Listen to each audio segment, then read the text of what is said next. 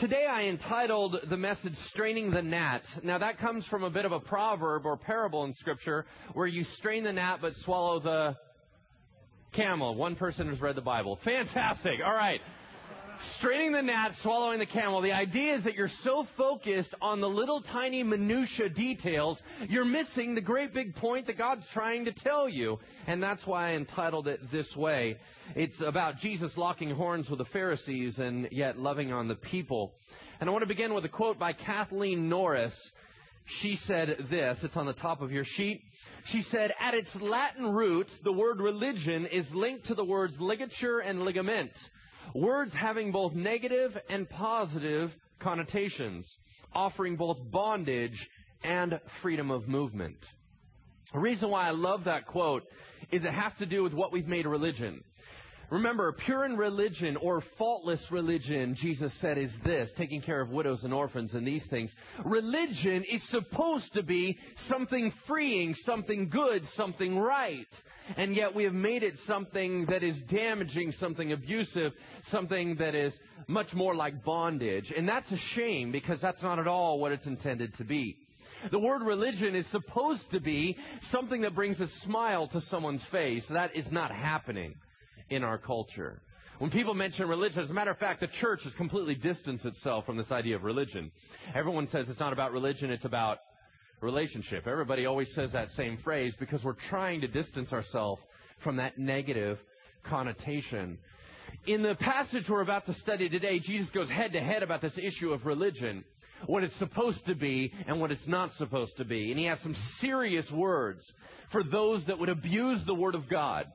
Those that would take it out of context, those that would take it too far, those that would use it for their own benefit. Jesus is not okay with that, nor are we. But Jesus is going to do something revolutionary in this passage that's really going to spin the heads not only of those around him that were trying to look in and try to find something wrong with him, but his disciples as well. He's going to alter the Old Testament. And you would look at that and say, you don't have the right to do that. Well, yeah, he does. He's God. He wrote it the first time. He's now writing it again. So, of course, he can do that. But if you argue that he's God, you got a problem. Because then, no, he does not have the right to do that. Now, of course, we believe that he does, and he's going to argue that he does, and the Pharisees are going to argue that he doesn't. But when we look at the Pharisees wrestling with this idea, saying, you can't mess with that. You can't just change the dietary laws. You can't just alter the clean and unclean system. That is not your right to do. We look at them and we say, wow, you're awfully stupid. How dare, of course he can do it. He can do whatever he wants. Well, hold on a second. That we forget something. We're so easy to criticize or judge even the bad guys in the Old Testament or the New Testament. But here's the truth. When God set down the dietary laws and when God set down these clean and unclean laws, when God set down the Levitical laws, the sacrificial laws, he was pretty darn serious. Would you agree? Have you ever read the book of Leviticus? Anybody ever read that? Okay, good. You don't have a life. You don't have a life. Fantastic. All right. Okay. Really boring, really creepy. Okay. Anyway, if you read the last chapter of that, it says stuff like this. God said, if you follow this, I will bless you. If you do not do these things and you continue to be rebellious against me, I will come against you viciously and I will destroy you.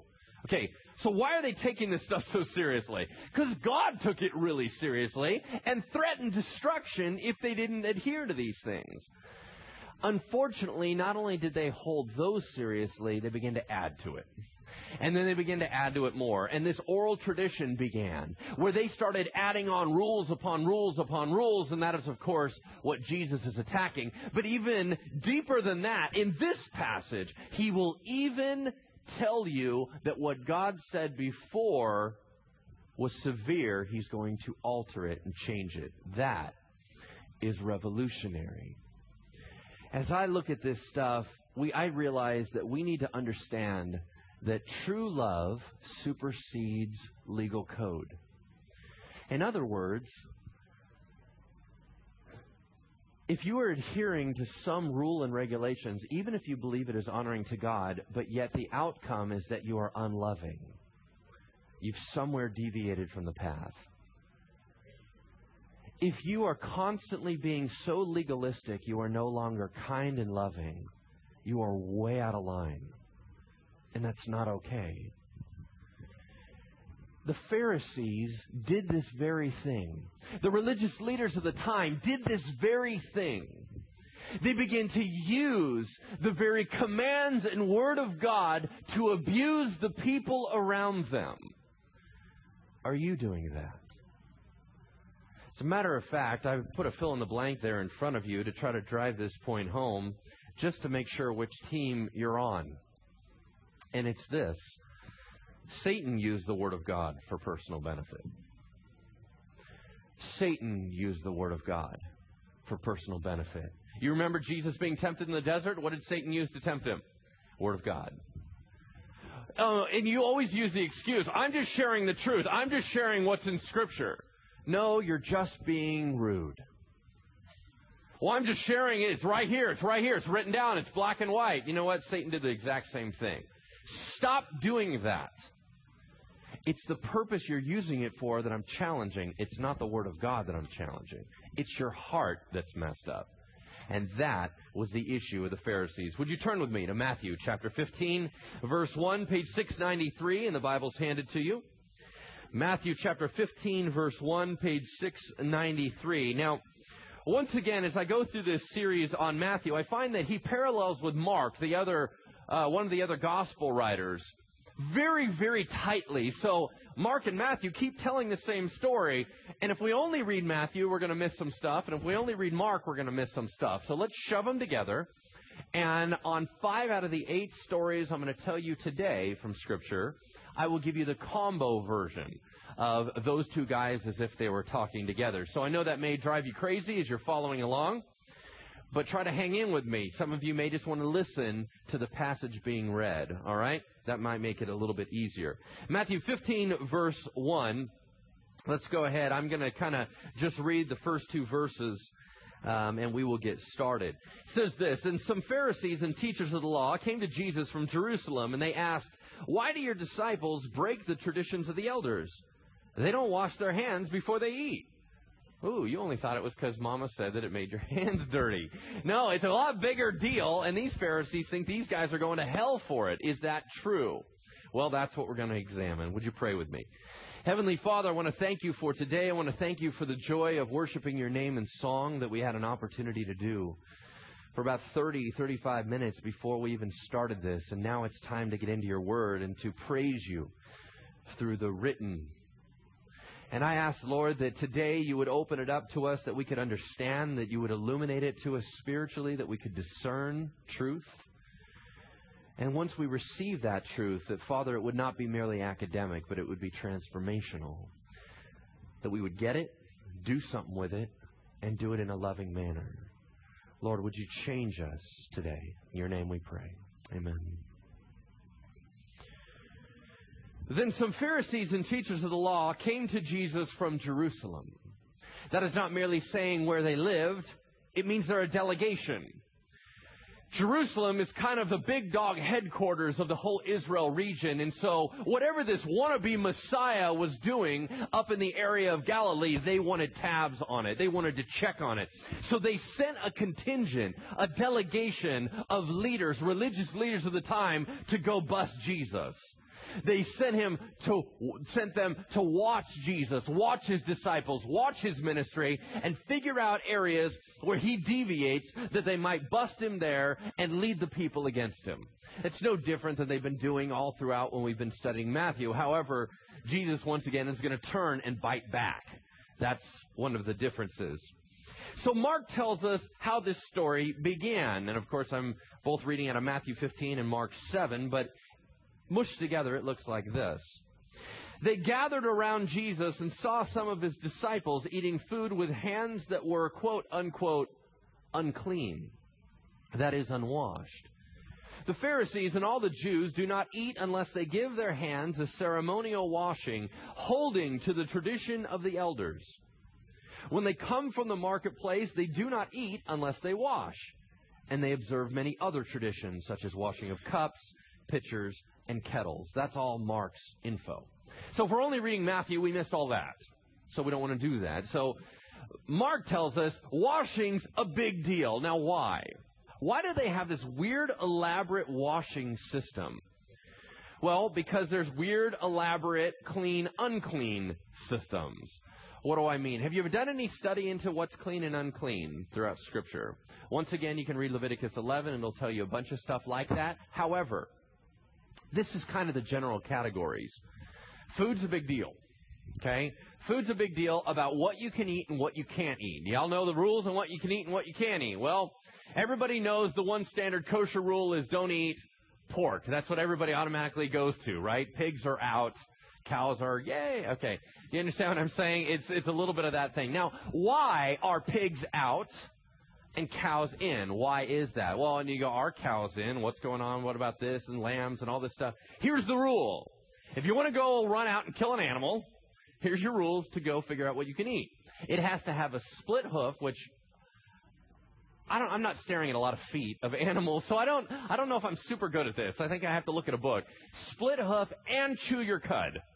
Okay, those are the two things. It has to be an and. It cannot be an or. You can't have a split hoof but not chew your cud. You can't chew your cud and not have a split hoof.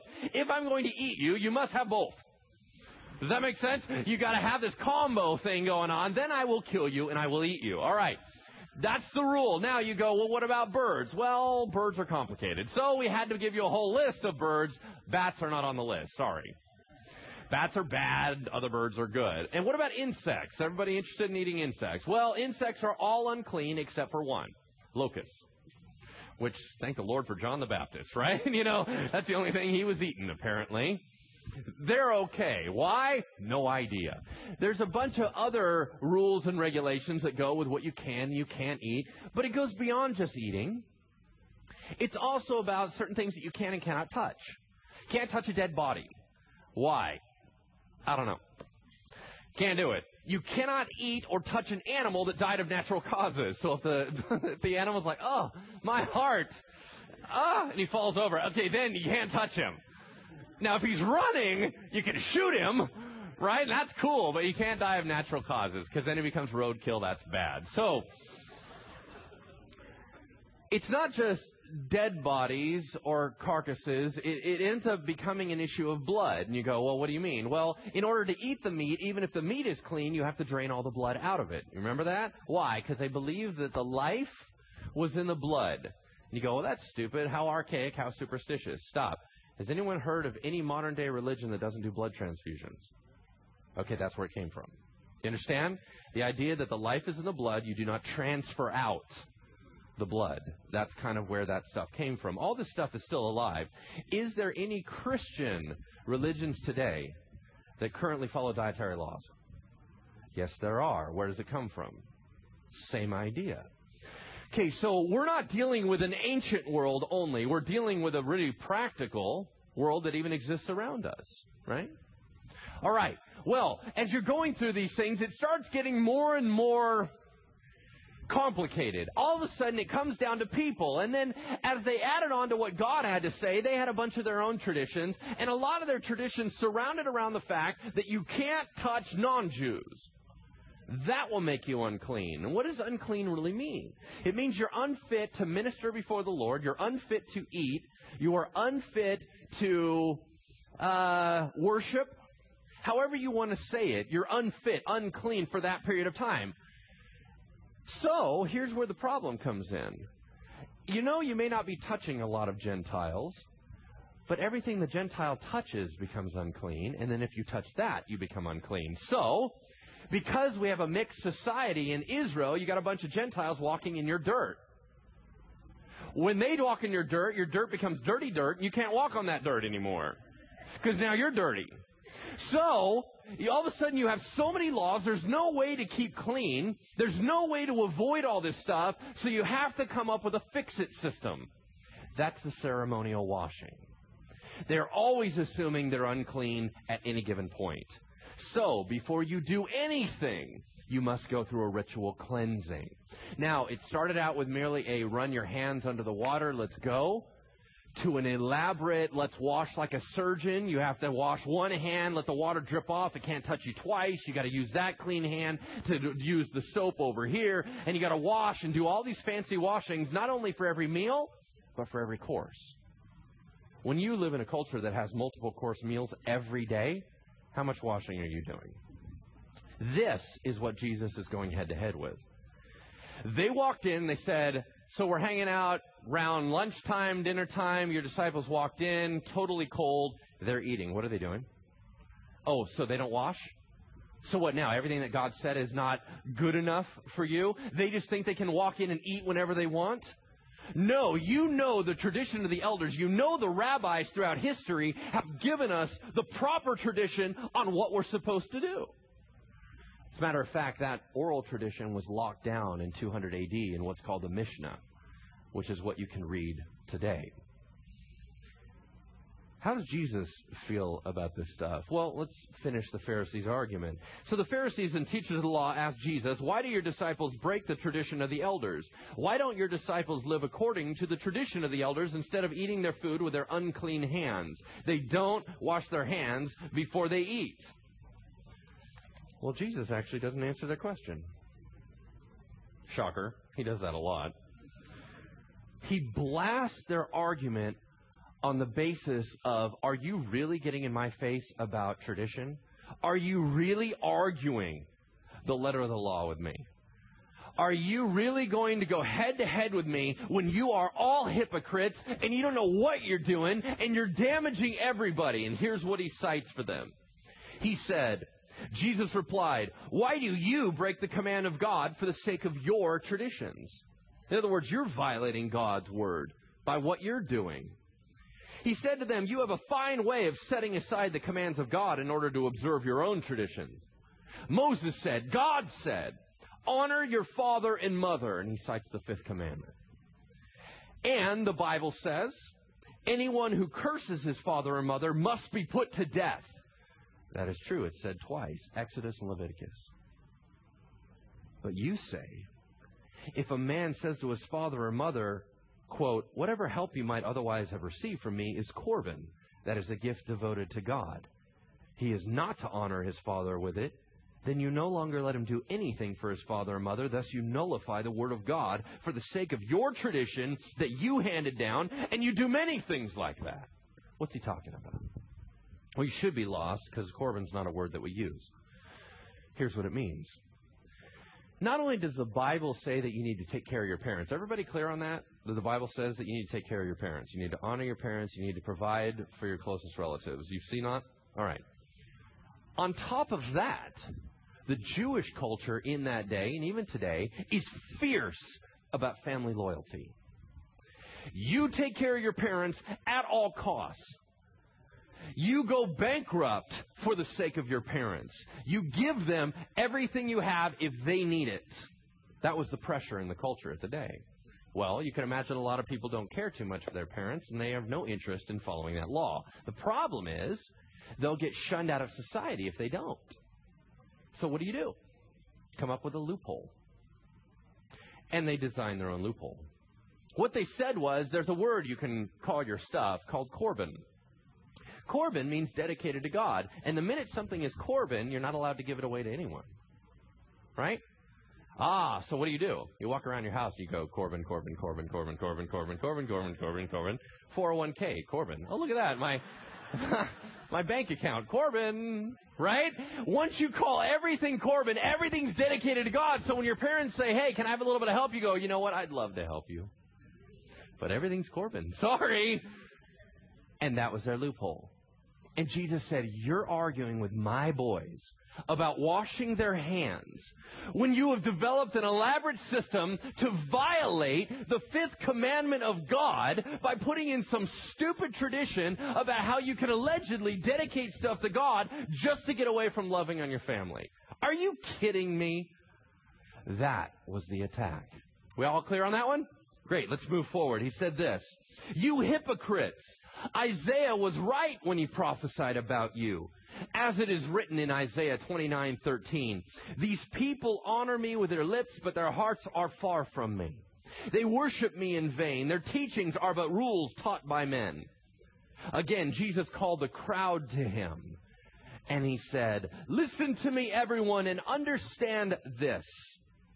Nothing outside a man can make him unclean by going into him.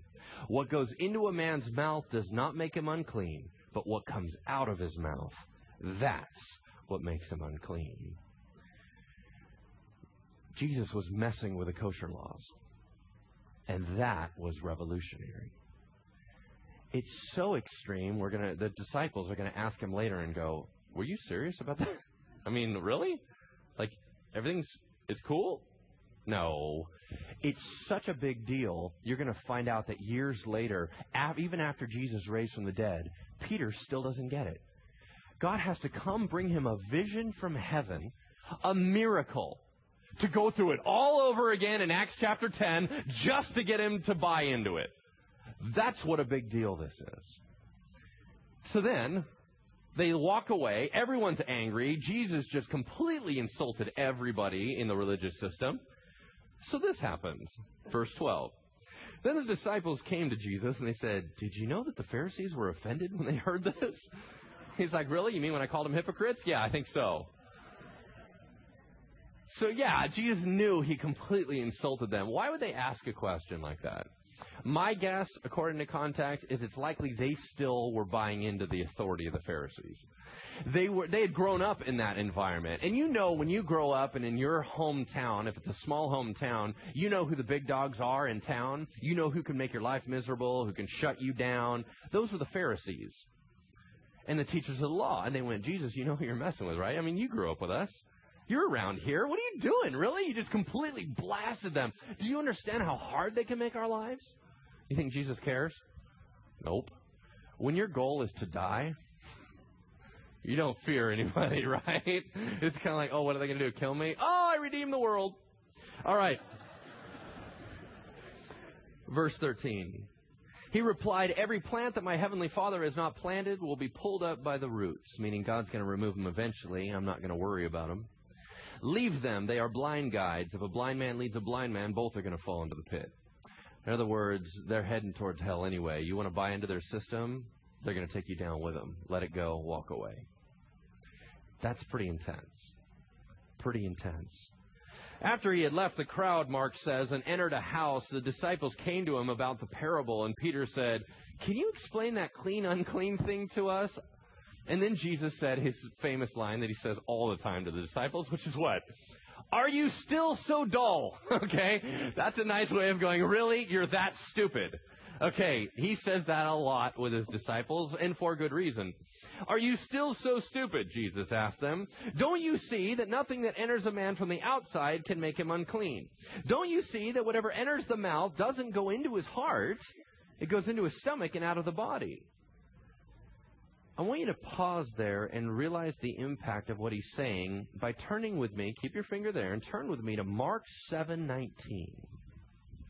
Mark chapter 7:19. In your Bibles, it's page 713, just to let you know, the ones that we handed you. That'll make it a little easier. And I want you to look at what's inside the parentheses. Because if you didn't read Mark, you might have missed the implication. What does that passage say in its parenthesis? It says this. In saying this, Jesus declared all foods what? Clean. He's going to do it again in Acts chapter 10. But he declared all foods clean. That's a drastic departure from the Old Testament Levitical law, is it not? That's why it was so hard for them to wrestle with. Bounce back to Matthew. He went on, but the things that come from out of the mouth come from the heart. These are what makes a man unclean. For from within, out of men's hearts come evil thoughts, murder, adultery, sexual immorality, theft, false testimony, slander. Mark adds murder, greed, malice, deceit, lewdness, envy, slander, arrogance, folly. These are the things that reveal what is inside a man. All these evils are what make a man unclean. But eating with unwashed hands, that doesn't make him unclean. Jesus was re-racking their mindset and saying, why are we still focused on the tangible as if the tangible will make us righteous or unrighteous? You putting money in the offering plate does not make you more or less godly and holy. Your tangible stuff does not dictate your eternal state. It is your heart. That's what we're worried about. I'm worried about the fact that even though you do all this incredible stuff for the church, you're still a racist bigot at heart. That's my problem. My problem is that even though on the outside you're constantly helping out maybe your neighbor or the old ladies across the street, but internally you are wretched and wicked and rotten. That's my problem. Quit telling me that I can do one little external washing and suddenly I'm cool. But that was hard for them to digest, hard for them to understand, because it was drastically different than what they had been raised with. So for many of you, Jesus is a paradigm shift in your life. It was never so more than with them. It says this. Leaving that place, Jesus withdrew to the region of Tyre. That's 35 miles north of where they were at. And the area of Sidon. That's 60 miles north. Now, those are Phoenician cities. Anybody ever heard of the Phoenician peoples? Okay, the Phoenician were the seafaring peoples. They were the ones that kind of started the whole boat, let's be out there on the water kind of thing in the ancient world. They were very big on that. Well, they were notoriously wicked and pagan. The territory that Jesus is about to enter is, now by some commentaries, I haven't double-checked this, so I have to be careful on my source, but they said this is the only series of passages where Jesus ever leaves Jewish territory.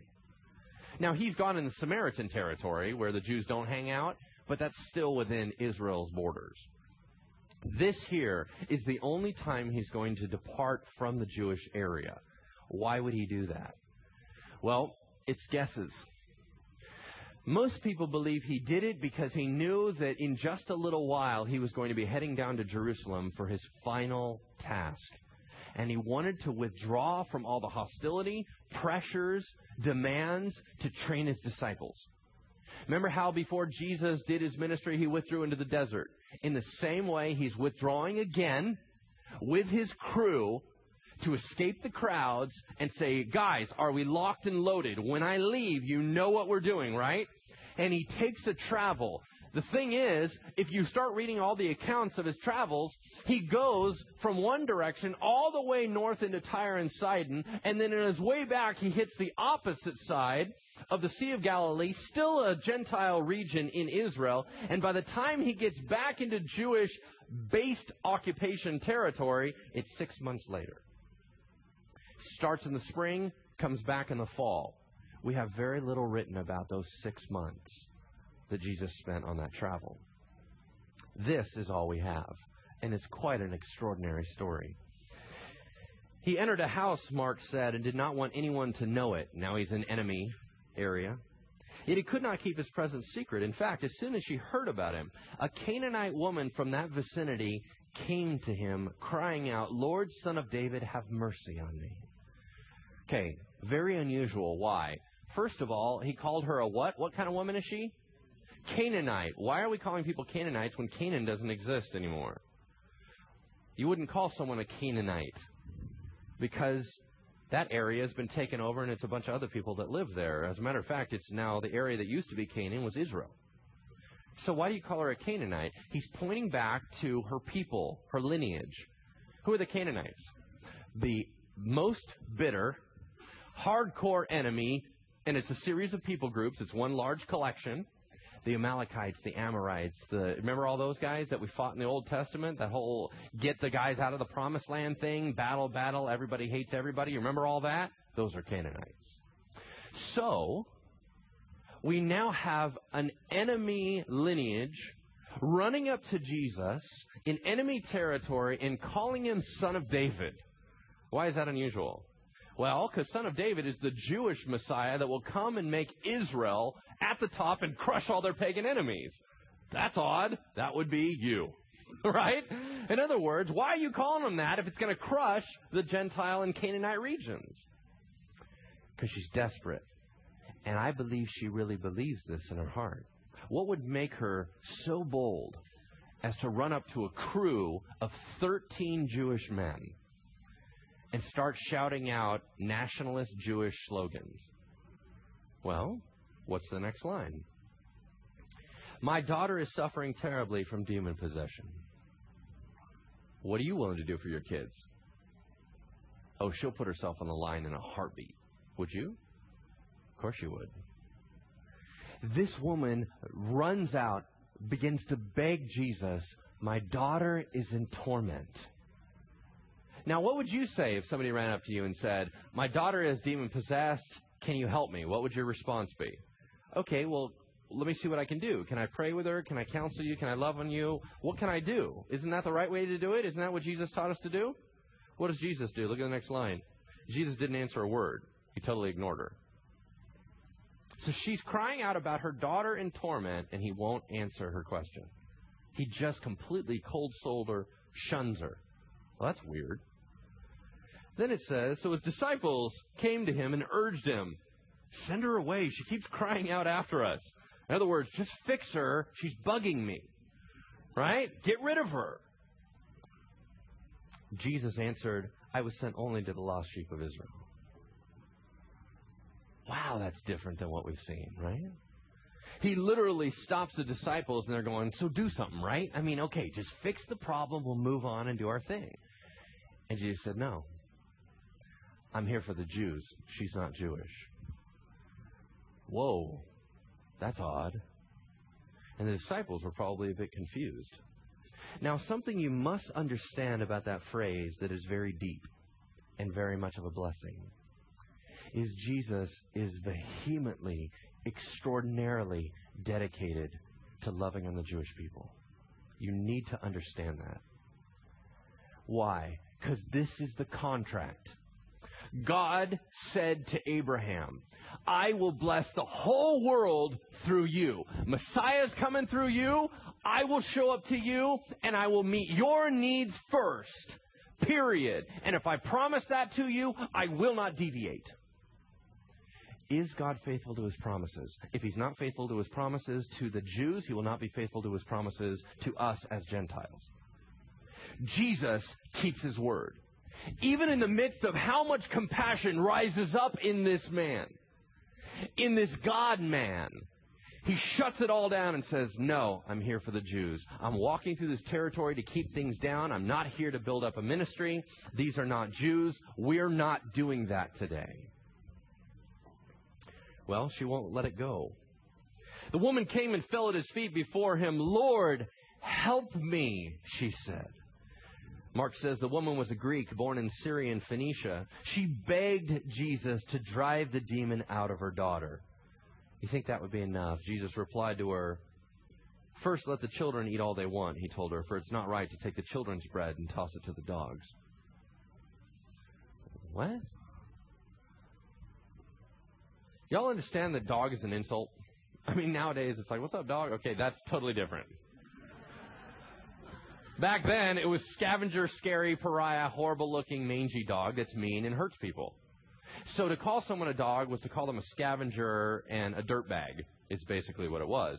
But Jesus doesn't use that word here. He uses, there's two words for dogs. The other word for dog is a pet dog, literally, that you'd keep in your house. It's kind of like cute little fluffy dog, right? But still, what he just said is pretty brutal. He just said, woman, I get you're in torment. Let me explain the situation. I'm at a dinner table. All my kids are seated around the table. They're all hungry. What would it look like if I took the food off their table and threw it down to the dogs? What does that signify to them? Signifies I don't love them, and I apparently love this little dog more than I love them. That doesn't show me to be a very good dad, now does it? Now you look at that and you go, but that's kind of mean. You're still shutting her down. One commentary said this, I thought it was brilliant. They said, do you realize that the tone of your voice and the look on your face can change everything? That we don't have in Scripture, right? And you wonder how he said it. Because it's almost like he's baiting her. He keeps bringing her in, trying to get her to go somewhere with him. trying to in some way direct the conversation to where he can have compassion on her. Because you know he's dying to. You know he wants to meet this need. But now he's teaching his disciples about the focus on Israel first, then the rest of the world. So he's not going to break down. So he looks at her and he goes, you know I'm not going to rip my kid's food off and throw it down to the dogs. And then he slides it back to her and waits for her reply. Now she is brilliant. This is one of my favorite responses in all of Scripture. Check this out. Yes, Lord, she said. In other words, I totally get your scenario. I'm with you. However, even the dogs under the table eat the children's crumbs that fall from the master's table. Now that's brilliant. You know Jesus broke into this huge smile and he was like, yeah, that was awesome. Why? Because she just got it. She goes, listen, I'm not trying to stop your Jewish gig. I'm not here to shut down your people. I'm not here to rip off your kids' food. All I'm telling you is that while they're eating, I bet you anything some crumbs are going to fall off. Can I have those?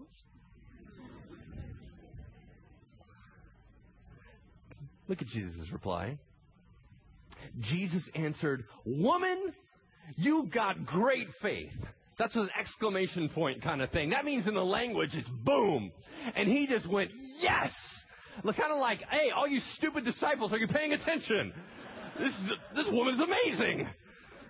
For such a reply, you may go. Your request is granted. The demon has left your daughter. And her daughter was healed from that very hour. And she went home and found her child lying on the bed and the demon gone. Just like that.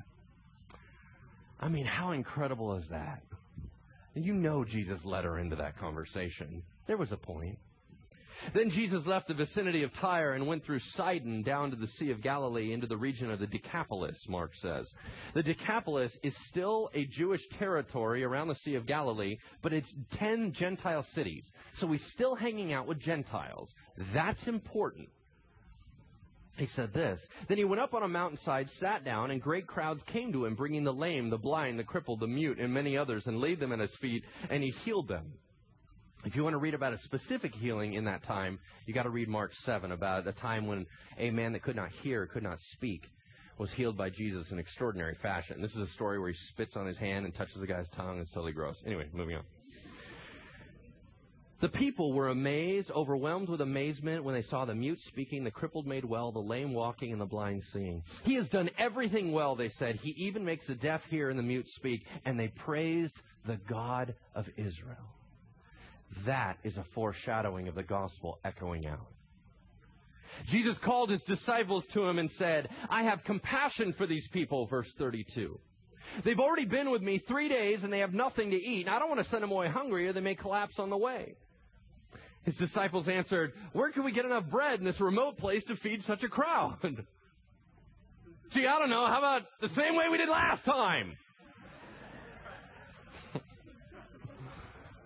Where's my Syrophoenician girl when I need her? Surrounded by morons. I just did the whole feeding of the 5,000. Hey, look at that. Really? We're doing it again? All right, guys, let's go through the whole gig all over again. Here we go. How many loaves do you have? Right? And they're all, okay, good, I know this game. Okay. They said, 7, okay? They replied, oh, and a few small fish. Like, that's going to help out. They're like, and check your pockets. I got a sardine, right? And they're like holding these things up. He told the crowd to sit down on the ground. He took the 7 loaves and the fish, and when he had given thanks, he broke them and gave them to the disciples, and they in turn to the people. Stop. How did he do it? Did Jesus give anybody fish and bread directly? I don't know if Justin happened to mention this to you, but do you understand that's how God works? What are we doing here? Why are we at church? Why are we on this earth? You're saved. Why not just die and go to heaven? Oh, I don't know, because God's using you as a distribution agent? Well, he could just tell everyone the gospel and break open the heaven and scream down and tell everybody about, oh, he will. But by that time, it's too late. He always does the miracle and hands it to his kids and says, can you give that to that person? Thanks. Watch this. Miracle, amazing, miraculous. Can you hand that off? Thank you. When you're not handing anything off, guess what you're screwing up? The process. He always works through his agents. That's who we are. Why do you have what you have? To distribute it, yes? They all ate and were what? Satisfied. Let me tell you something. Why did Jesus have to feed the 5,000, then feed the 4,000? Right? You're looking at this going, wait, this miracle was way easier. It was like less people. He had more bread. No. Still impossible. Why did he do two? Two different groups of people. Jews, Gentiles. Here's the other thing. When Jesus finished his primary ministry to the Jews, he finished with a meal, and they were satisfied. When he finished his walk through the Gentile territory, he finished with a meal, and they were satisfied. What's the last thing Jesus does with his disciples before he goes to the cross? You guys tracking? What does the Messiah do but meet the needs and satisfy? It's much bigger than bread. It says, they all ate and were satisfied, and afterward the disciples picked up 7 basketfuls of broken pieces that were left over. Does that sound familiar? Okay, 2 things are different. Number 1, the size of the baskets are different. In the feeding of the 5,000, the baskets they picked up, how many were there? 12. How many disciples are there? 12. Those were baskets that you carried like a satchel around your waist, and they were basically personal-sized lunch boxes. I mean, they're bigger than what we would consider a lunchbox, but the idea was they were basically a personal carrying basket, which had a narrow top, almost flask-like looking. So that was a sign that the disciples would be cared for. In other words, even after I did all my miracle, guess what, guys? Check it out. You got lunch. Let's go. And they moved with their 12 baskets. Now it's a different story. Now these baskets are not the little baskets. They are called what people have described as hamper-sized baskets. It's a basket big enough for a man to fit in. That's what they're collecting now. So everybody's putting all their extra stuff in there, and they collected how many? 7. What's the number of perfection? When God echoes out to the Gentiles, his grace will expand, and it will be perfect in all that is necessary and more. Are you watching all the underlying themes that are going on? The number of those who ate was 4,000, besides women and children. So how many were really there? A lot. After Jesus had sent the crowd away, he got into the boat, went into the vicinity of Magadan. So now he's back in Jewish territory. What's going to happen when he comes back into Jewish-focused territory? Hostility. The Pharisees and Sadducees came to Jesus and tested him by asking him to show them a sign from heaven. Oops, 2 problems with that. Number 1, Pharisees and Sadducees hate each other's guts. Why in the world are they hanging out together? Because they hated Jesus more. Hostility has a wonderful way of bringing people together in unity. Second problem. When you ask Jesus for a sign, what have you just done? You just nullified every other sign he's been doing the whole time. I mean, literally, he could have turned around and said, really? Really, you mean like raise the dead? Oh, that's right. I did that. Oh, you mean heal people? Yeah, I do that too. Heal the leper, heal the blind, the mute, the deaf, anything. I've done it all. What is your problem? But he didn't.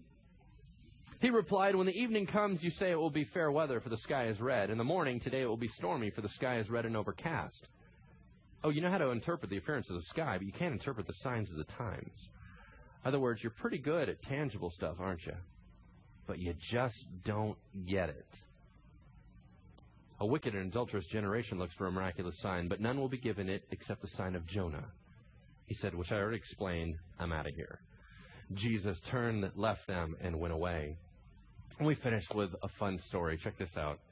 We're reading out of Mark 8 and Matthew 16:5. When they went across the lake, the disciples forgot to take bread. Except for 1 loaf, Mark said, they had with them in the boat. Be careful, Jesus warned them. Be on your guard against the yeast of the Pharisees and Sadducees and that of Herod.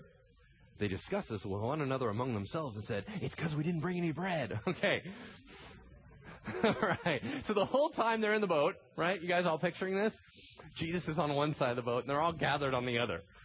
And they're like, dude, I told you to bring bread. I can't believe you didn't bring any bread. Well, I thought you were going to buy bread. Well, I don't have any money. You're the one that carries all the money. I can't believe now Jesus is all totally angry at everybody, and it's your fault.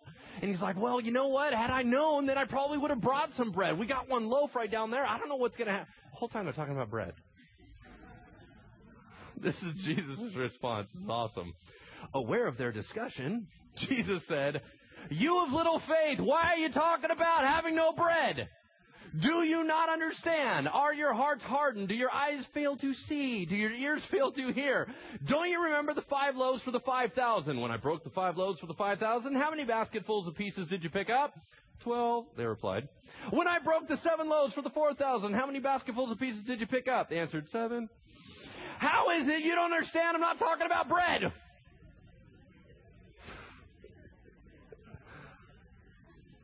You understand what he had to deal with?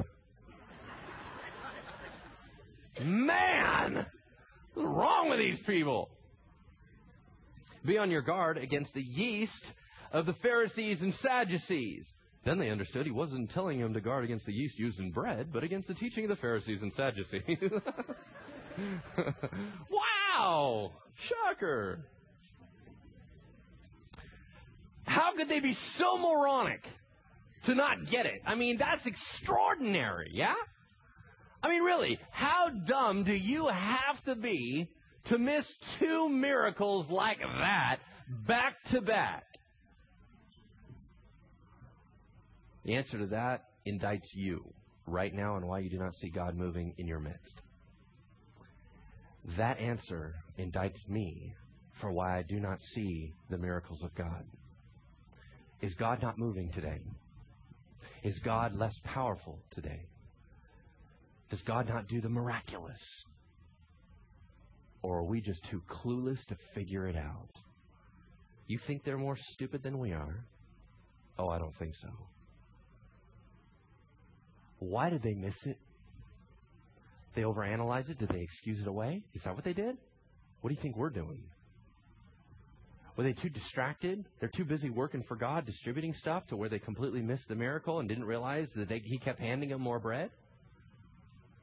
Are you too distracted and too involved in what you're doing for God that you no longer even see God moving? Are you distracted like Martha was? So you need to understand their hearts are no different than ours. Their brains are no different than ours. God is moving today. God is moving in our lives, in our midst. How much are we missing? Do we not have eyes to see and ears to hear? Are we too resistant? Are we pharisaical? Are we clueless? All I know is that God's not getting the glory. That's what I know. And it's our fault. He doesn't need to do more.